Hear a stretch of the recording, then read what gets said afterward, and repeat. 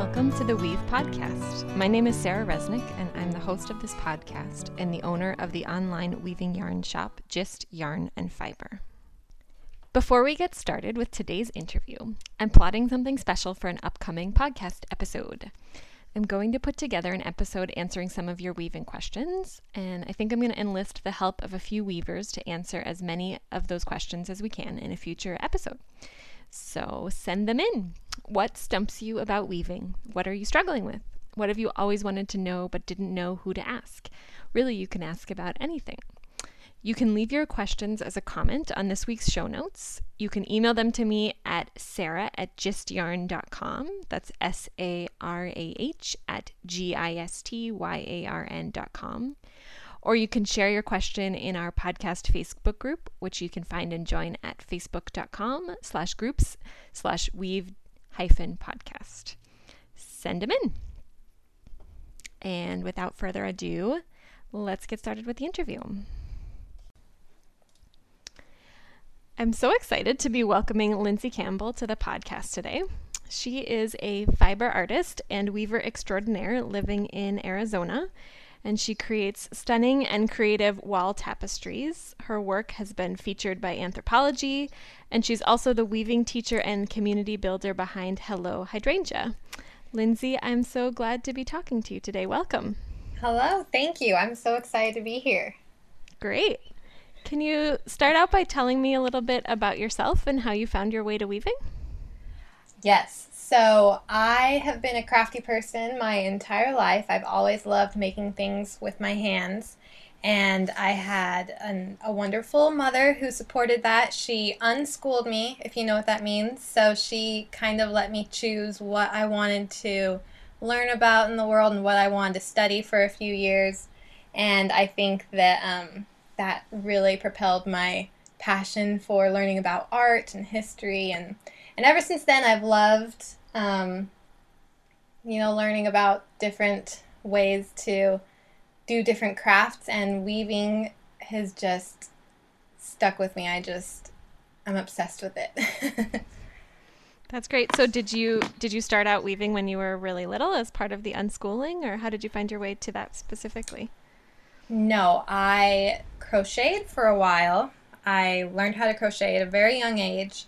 And then 1 year after college, my husband and I moved to a new state where I didn't know anyone. I didn't have a job yet. I was in the middle of just kind of a buffer year for a few months, and I had all this yarn, and I wanted to learn something new. And somehow I stumbled upon weaving on the internet, and I just started ravenously trying to teach myself as much as I could about it. What was the first kind of loom that you used? It was a picture frame. Nice. I think that's how a lot of people start, just wanting to learn. Yeah. And did you teach yourself, or did you find weavers to learn from? How did you learn? I couldn't find anyone around. I was in Houston, Texas at the time. I did find one short YouTube video, and it was very shaky, and it wasn't completely centered on the loom, by an older lady named Sandy. I still remember. She was so sweet, and she was teaching people how to do the very basic tabby weave. And so I just kind of took that and ran and started trying to find books and teach myself as much as I could. Okay. And what year was that? How long have you been weaving? That was about 4 or 5 years ago. And what is it that has inspired you to turn it into your career and your business? I just haven't stopped ever since that fateful lonely month.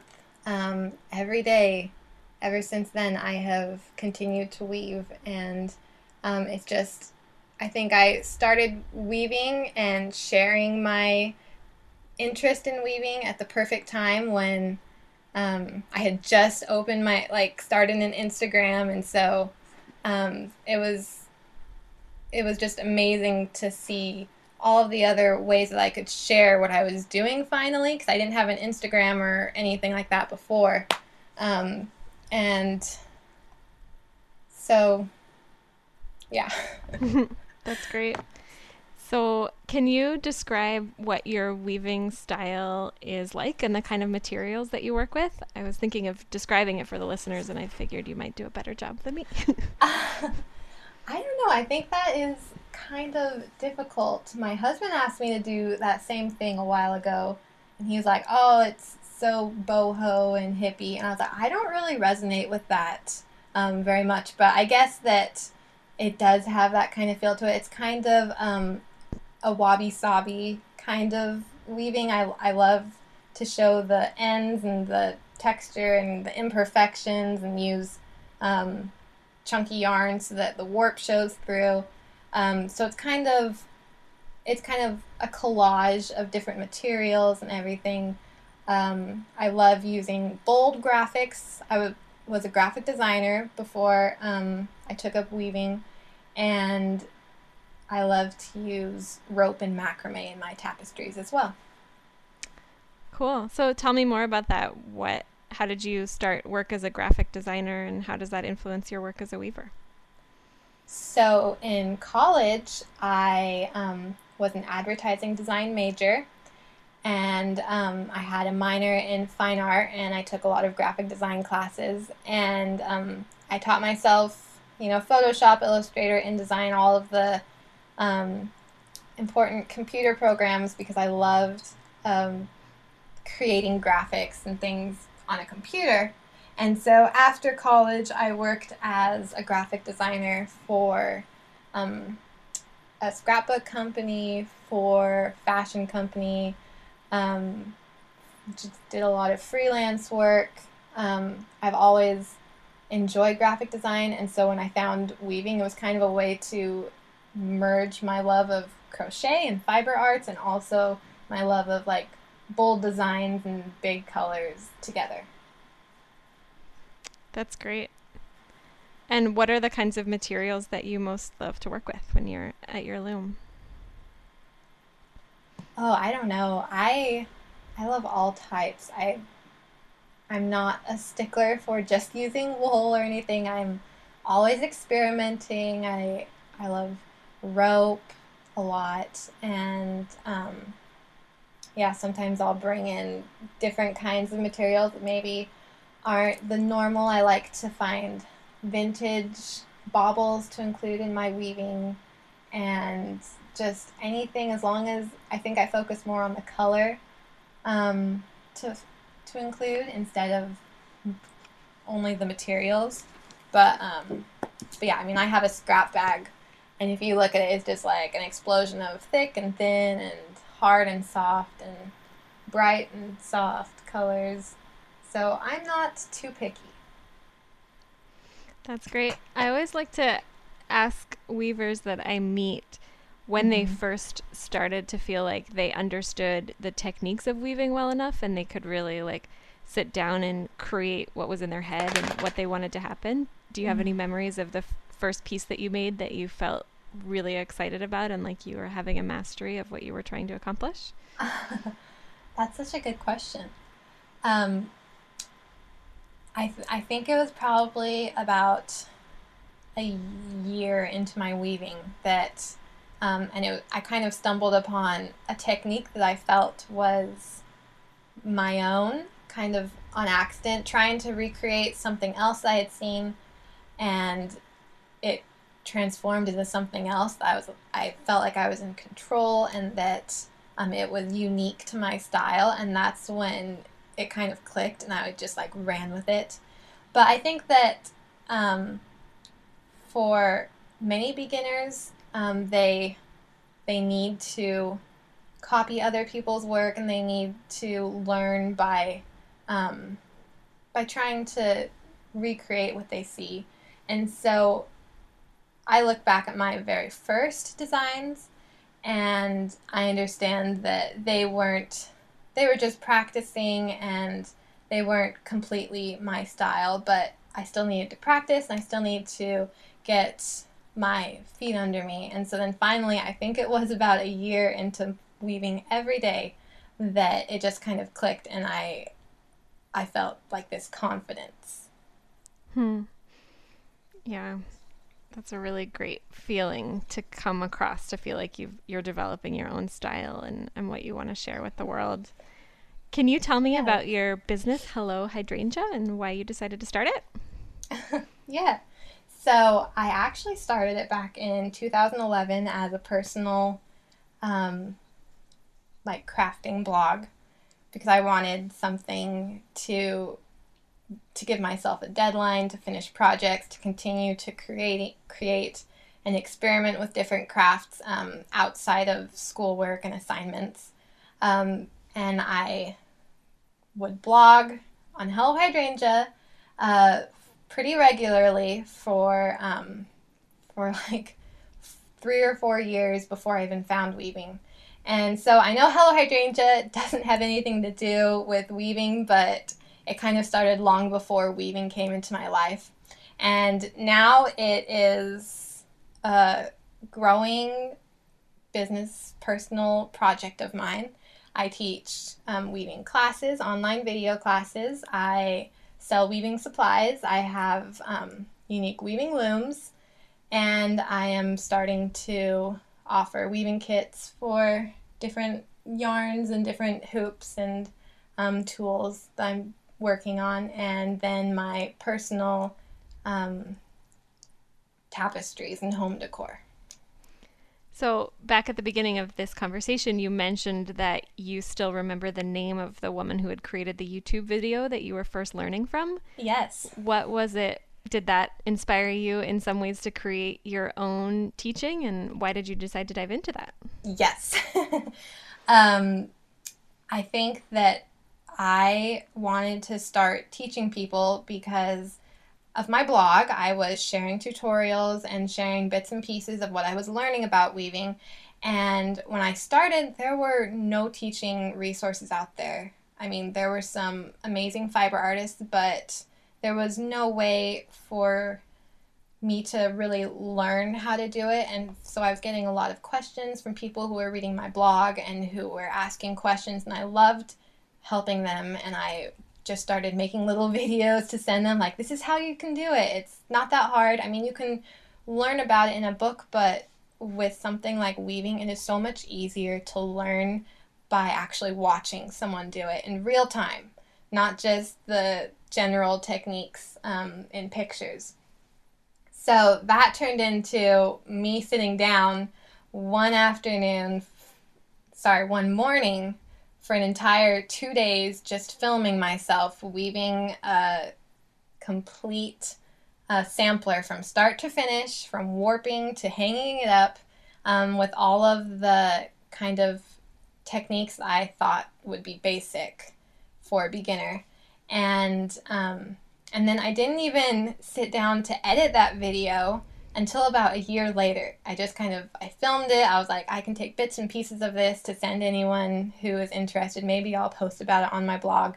But then a year ago, I was like, oh, I took a lot of videos during those 2 days, and I keep getting questions. Maybe I should just turn it into some kind of class or something. I didn't really know what it was going to be or how successful it would be or how many people would be interested, but I was so glad that I had started that. And I wish that I had finished the project and followed through when I first filmed it. So what was the reaction when you released that first long video? It was pretty good. I think that I was still trying to get the word out that, guys, I have a class. Like, it's not just a blog post, it's a class from start to finish. It's an ebook with 14 different videos, and I think people are kind of like, it wasn't that well known to sell classes online yet, and so people are kind of like, oh, okay, so what is it? And so it kind of took a few months for it to really gain traction as people with word of mouth, and I released an intermediate techniques video. And I remember the day that I released my intermediate class, I mean, I was just sitting there and like people were just grabbing both classes and so excited, and it was just like blowing up. Like everyone was so excited that they could have the videos and the book and everything online so that no matter where they were or when they had time, they could sit down and finally learn how to weave. And so do you have students from all over the world that are taking it from you? Oh, yes. Students all over. My favorite is that one. My favorite is from one of my students who has taken all of my classes, and then she replied to me, sent me an email later on and said that after she took my classes, she taught herself how to weave, and now she's teaching classes to women in Nigeria and in her hometown. And I was like, I mean, that just touched me that someone from halfway across the world learned something that I had to share, and now they are using it to share with their own community, with the women in their community. And so I just love getting messages and knowing that my classes are being seen around the world from people that I have no chance of ever meeting, but that I still feel like I have a part in their weaving journey. Yeah, that really is so special. Do people send you pictures of what they create after they learn from you? Oh, yes. Yes, I have galleries of pictures, and some people want to stick with the program. They want to stick with the exact techniques, the exact sampler, sometimes even the same colors that I used. And then most people kind of want to pick and choose which techniques they're interested in and kind of take it off and use their own creativity. And I love seeing both of them. What do you find most challenging about trying to teach these techniques?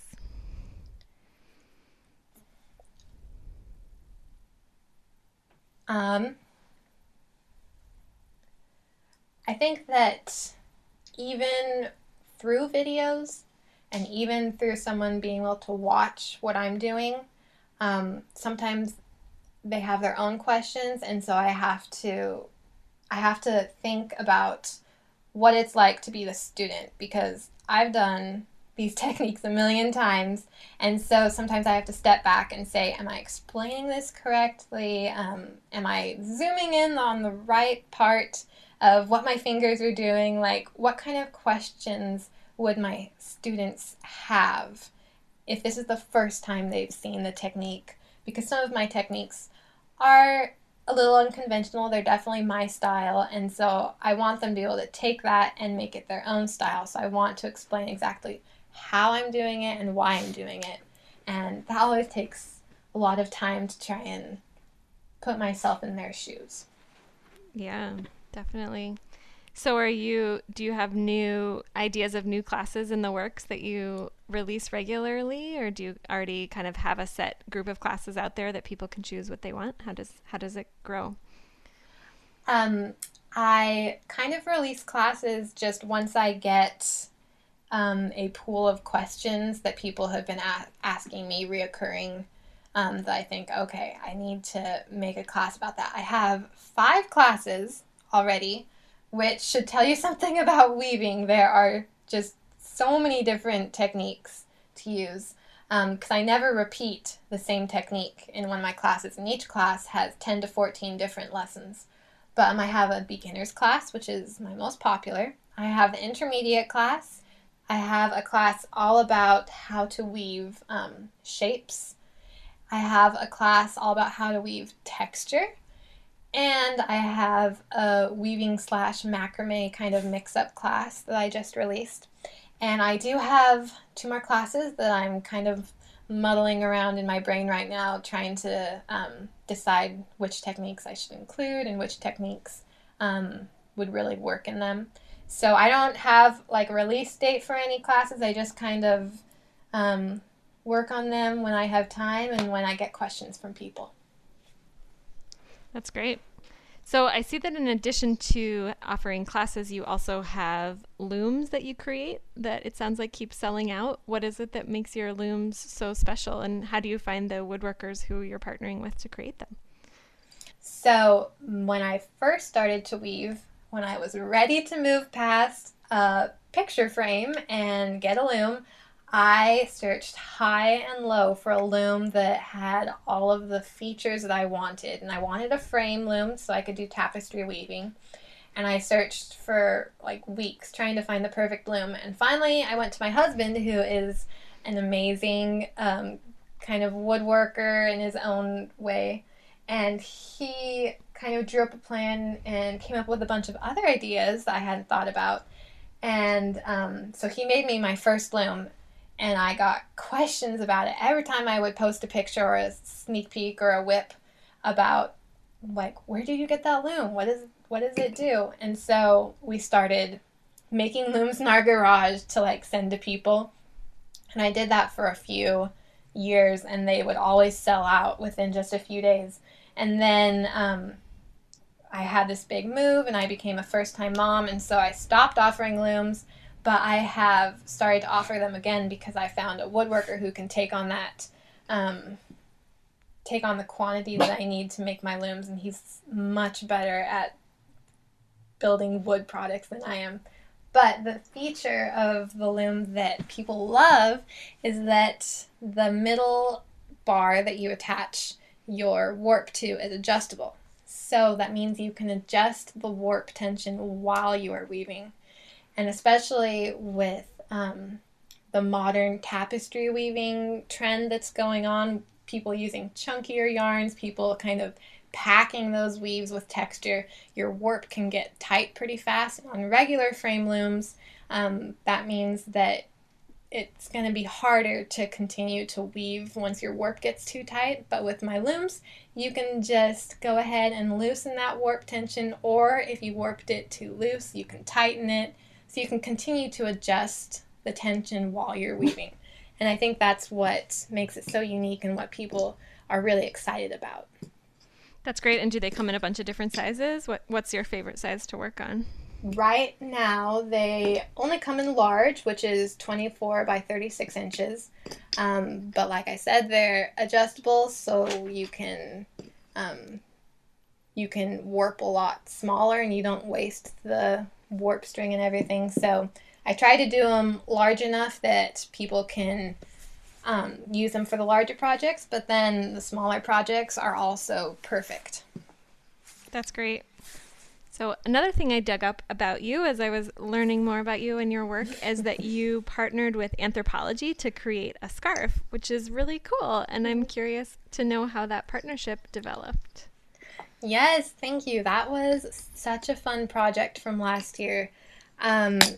They originally reached out to me about wholesaling my tapestries, but I was not in the right place to take on that big order, and so it killed me, but I had to turn them down because I love Anthropologie. I've always admired their style and their business. I actually interned for them during college a few years ago. So then they came back to me a few months ago and said, well, what if you design some products for us, and then our design team will translate that into different products that we'll take to our manufacturer. And I was like, that's perfect. Of course, I would love to. And so I had 2 scarves this fall. And then I also have designed a few home decor items for them that will come out fall 2018 as well. So what is it like designing for a large brand? What is the process like?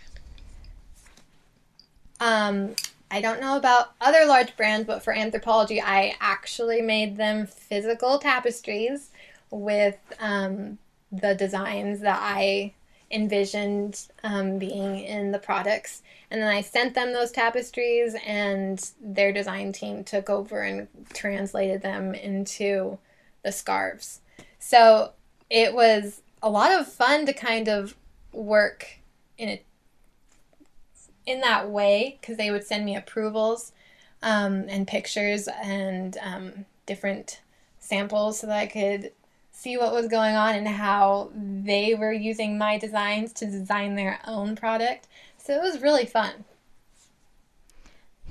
That's neat. Are there lots of, what's the word, kind of restrictions when you're creating something so that it can be created on a mass scale in a manufacturing process? Like, were there certain kinds of things that you could or couldn't include because it was something that needed to be made? I imagine thousands of them. Not really, not with Anthropologie. Wow. I included sequins and different gold accents that were vintage that you can't find anymore. And through the magic of their manufacturers, they recreated it and still included it in my scarf designs. That's great. So what is it like walking into a store and seeing your scarf there? Oh my goodness, it is surreal. I took a camera because I wanted to take a picture of my scarves in the window of Anthropologie, because that is definitely a dream of mine. And the manager came up to me and said, "I'm sorry you can't take pictures in here." And I was like, "No, but that's my scarf. It's my name on the tag." So it is really surreal. I mean, I couldn't stop smiling seeing it for the first time in their windows. It's a wonderful moment, that one of my favorites from my business. That's really cool. And did you mention that you're working on something for them in the future too? Is that what you had said? Yes, I have another collection of home decor items this time. There will be a blanket and pillow and different items for the home decor that we'll be launching this fall. How cool. And what else is on the horizon for you in 2018? I am working with a publisher to have a weaving book that will be launching fall 2018 as well. It's kind of a conglomeration of all my classes plus extra techniques that I haven't taught anywhere. And so that was kind of an interesting project to take all of those techniques and try and translate them as clearly as possible into a book. So I really wanted this to be a reference guide that modern weavers could refer back to if they didn't have time to watch my videos, to just kind of flip the page and find the technique they needed. So that will be another teaching resource that I'm really excited to add to my collection. That's great. Well, Lindsay, I really appreciate you taking the time to talk with me today. That's a wrap. Go check out the show notes to see photos of Lindsay's work and links to her website and teaching videos. You can find them at www.gistyarn.com/episode-11. That's GISTYARN.com. And don't forget to share your weaving questions if you have one you'd like to be answered on a future episode. Next week on the podcast, I'm talking to Catherine Weber, the owner and artist behind the beloved hand-dyed warp yarn company Blazing Shuttles. Catherine has been a full-time weaver and dyer since the 1970s, and she has a gorgeous eye for color, creating deep, saturated colorways with unique combinations. You're going to want to tune in next Monday to hear that conversation. And until next time, happy weaving!